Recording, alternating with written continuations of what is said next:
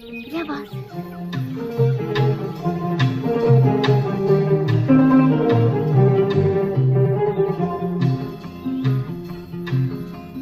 Поздней ночью в небе одна так соблазнительно светит луна, и я б хотел для вас небес ее достать, но как мне быть, ведь ночью надо спать.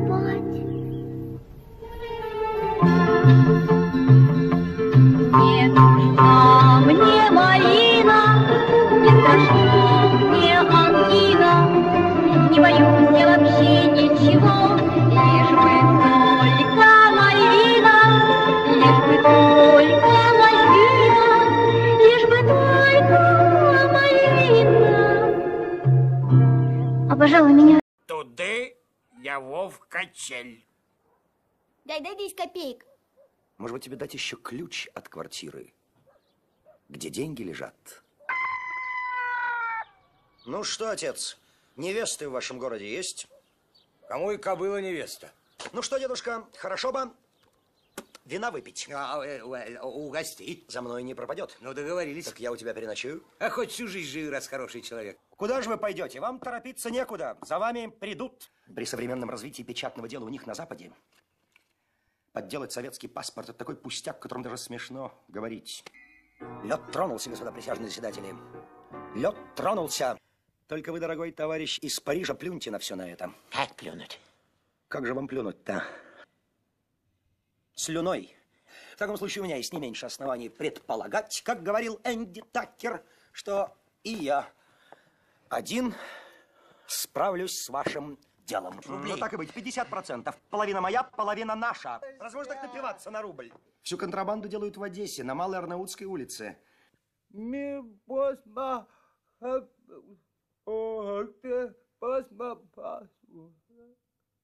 Начал хорошо. Не разменивайся на детали, говори главное. Новая партия старушек? Так может, вы святой отец партийный? Морду бы ему набить. Ты как так-то подгоняешь? Ты что, не видишь, что напряжение совпадает? А? Ну-ка дай. Уйди. Уйди, раз напряжение ничего не понимаешь. Свободная профессия. Собственное мясо хладобойня на артельных началах в Самаре. Тебе же сказали завтра. Значит, завтра. Не ушиб ли я вас во время последней встречи?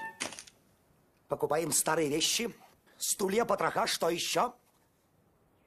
Что вы молчите, как архиерей на приеме? Сам дурак! Почем опиум для народа? Не волнуйтесь, господин Михельсон, операцию я беру на себя. Внезапный отъезд по вызову из центра, небольшой доклад в малом совнаркоме, прощальная сцена на вокзале, слезы, цыпленок в дорогу. Минуточку. Это наш друг. Сам дурак! Надеюсь, вы кирилловец?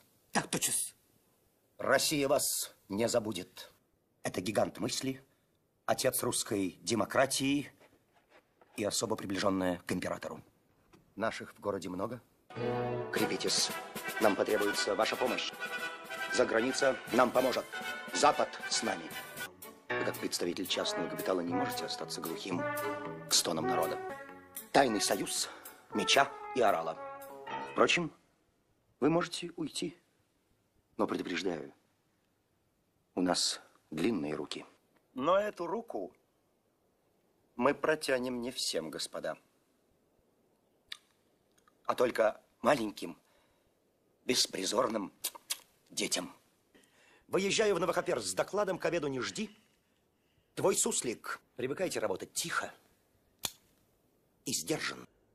Согласитесь, я не могу покинуть любимую женщину, не оставив о ней никаких воспоминаний. Вам, предводитель, давно уже пора лечиться электричеством. Не устраивать преждевременные истерики. Свет и воздух. Это должно быть где-то здесь. Слышите? Нам рады. Если ляжем на полу все втроем, останется еще много места. Упадочный стиль. Эпоха Керенского. Молитесь на меня, гофмаршал, вино женщины, карты вам обеспечены. Кстати, рассчитаемся за голубой жилет. Почем у вас огурцы соленые? То? Ну, хорошо, черт с ним. Дайте Поедемте в номера. Правосудие продано! Ну, председатель, эффектно. Интересно знать, что вы делали без технического руководителя. Ну, а теперь пошел вон. Но вы, дамский любимец, я попробую связаться с беспризорной агентурой. Так выше голову, киса. Но! Жуть! Парни, Блеск! не учите меня жить. Вас, конечно, удивил ранний визит неизвестного мужчины. Сейчас в Европе и в лучших домах Филадельфии возобновили старинный обычай разливать чай через ситечко. Без вас не так смешно жить. Действовать смело, побольше цинизма. Людям это нравится, но без уголовщины. За это морду бить надо! Кто живет внизу? Очаровательные люди. Вчера сделали ремонт. Вот что, дорогуша, я вижу полную бесцельность нашей совместной работы. Во всяком случае, работать с таким малокультурным компаньоном, как вы, из 40% представляется мне абсурдным. Воленс, не воленс, я должен предложить новые условия. Друг мой, вы больны. Да, болен. Организационным бессилием и бледной немочью. Соответственно, это уменьшается ваш... Я покажу вам, как надо работать. Как же не обижали? Он пришел обиженный. Ну что ж ты не идешь ко мне, моя курочка? Наши взгляды на жизнь диаметрально противоположны. Согласен на развод. И разошлись, как в море корабли. В роли Гамлета, а как я играл второго могильщика. Киссовый дремучий провинциал. В Москве давно уже никто из уважающих себя граждан не пользуется услугами кассы. Для этого есть окошко администратора. Следите за неграми. Причем здесь негры? Это слуги просцениума. От них можно ждать всего. Не могу обещать вам купе в дипломатическом вагоне. Но 2 жестких плацкарта будут. Согласен, но со мной еще мальчик. Ассистент. Ну что ж, мальчишка у меня шустрый, привык к спартанской обстановке. Кто скажет, что эта девочка, пусть первый бросит в меня камень. Чтобы ответить на этот вопрос, необходимо особое вдохновение. Я им располагаю. Киса, я давно хотел вас спросить, как художника, вы рисовать умеете? Я не знаю всего того, что с нами случится завтра, но бессмертие я вам гарантирую. Международный Васюкинский турнир. Из Васюков полетят сигналы на Марс, Юпитер, Нептун. В Васюках состоится первый в истории мироздания межпланетный шахматный конгресс. Том, вы пожилой человек. Вам надо хорошо питаться. Побьют. Риск, конечно, есть, но, как говорил на логичных ситуациях Кай Юлий Цезарь, жребий брошен. Пора удирать. Пора, брат, пора. А как же, по-вашему, ходит конь? С добрым утром, киса. Я пришла к тебе с приветом. Рассказать, что солнце встало. И уже, кажется, где-то там затрепетало. Киса, а? Сколько ценного вы почерпнули, общаясь со мной. Ну, Дуся, вы меня озлобляете. Сколько хотите? Имущество, так сказать, казенное, говорю вам, как человек, измученный нарзаном. Утром деньги, вечером стулья. Или вечером деньги, ночью стулья. Время, которое мы имеем, это деньги, которых мы не имеем. Господа, принимаешь па, дежур. Господа, подайте что-нибудь бывшему депутату бывшей кадетской фракции, бывшей Государственной Думы. Куда девал сокровища убиенный теща? Отдай колбасу, дурак! Вернись, я все прощу! И дикий же народ.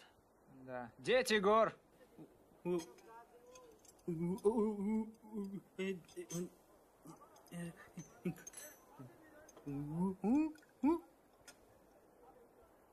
Хорошо, дорогой, все сделаем. И завтра на конспиративной квартире нас ждет засада.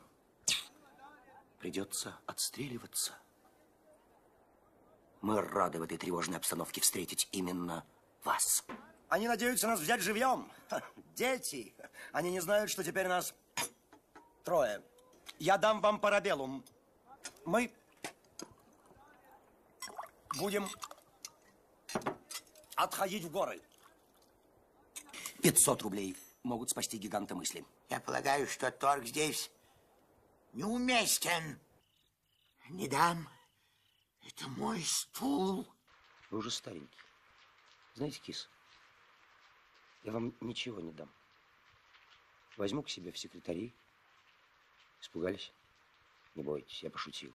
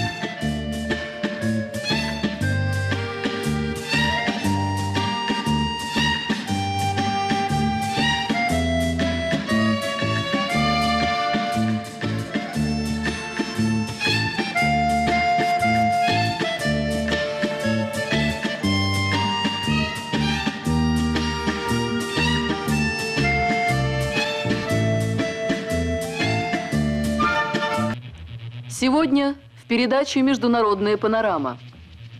События недели. Хроника, факты, комментарий. В интересах мира. На конференции по разоружению. Опасный синдром. Репортаж из Ганновера. Выбор сделан. Признание бывшего Контрас. Гостеприимный порт. Рассказывает наш корреспондент. Когда говорят камни. Музей под открытым небом. Ведет передачу журналист-международник Томас Колесниченко.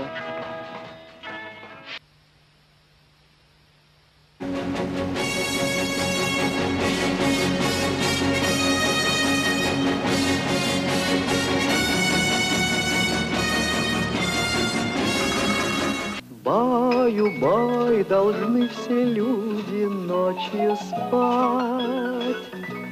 Баю-баю, завтра будет день опять. За день мы устали очень, скажем всем спокойной ночи. Глазки закрывай, баю, бай.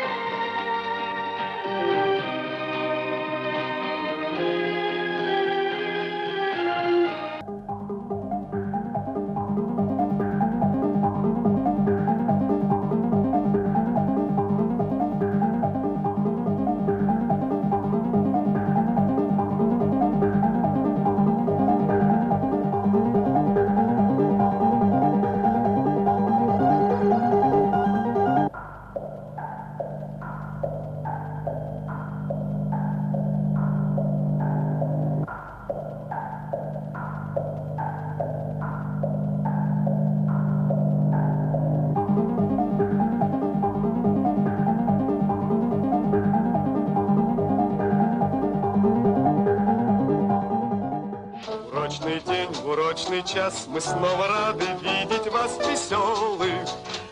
любознательных друзей. Берите в руки карандаш, мы начинаем вечер наш. Садитесь потесней. Пусть кому-то повезет, а кому-то нет. И не нравится вопрос, и не сходится ответ. И все ж берите в руки карандаш, мы начинаем вечер наш. Мы ждем вас, друзья. Мальчишки и девчонки, а также их родители. Веселые истории увидеть не хотите ли? Веселые истории экран покажет наш. Веселые истории в журнале «Ералаш».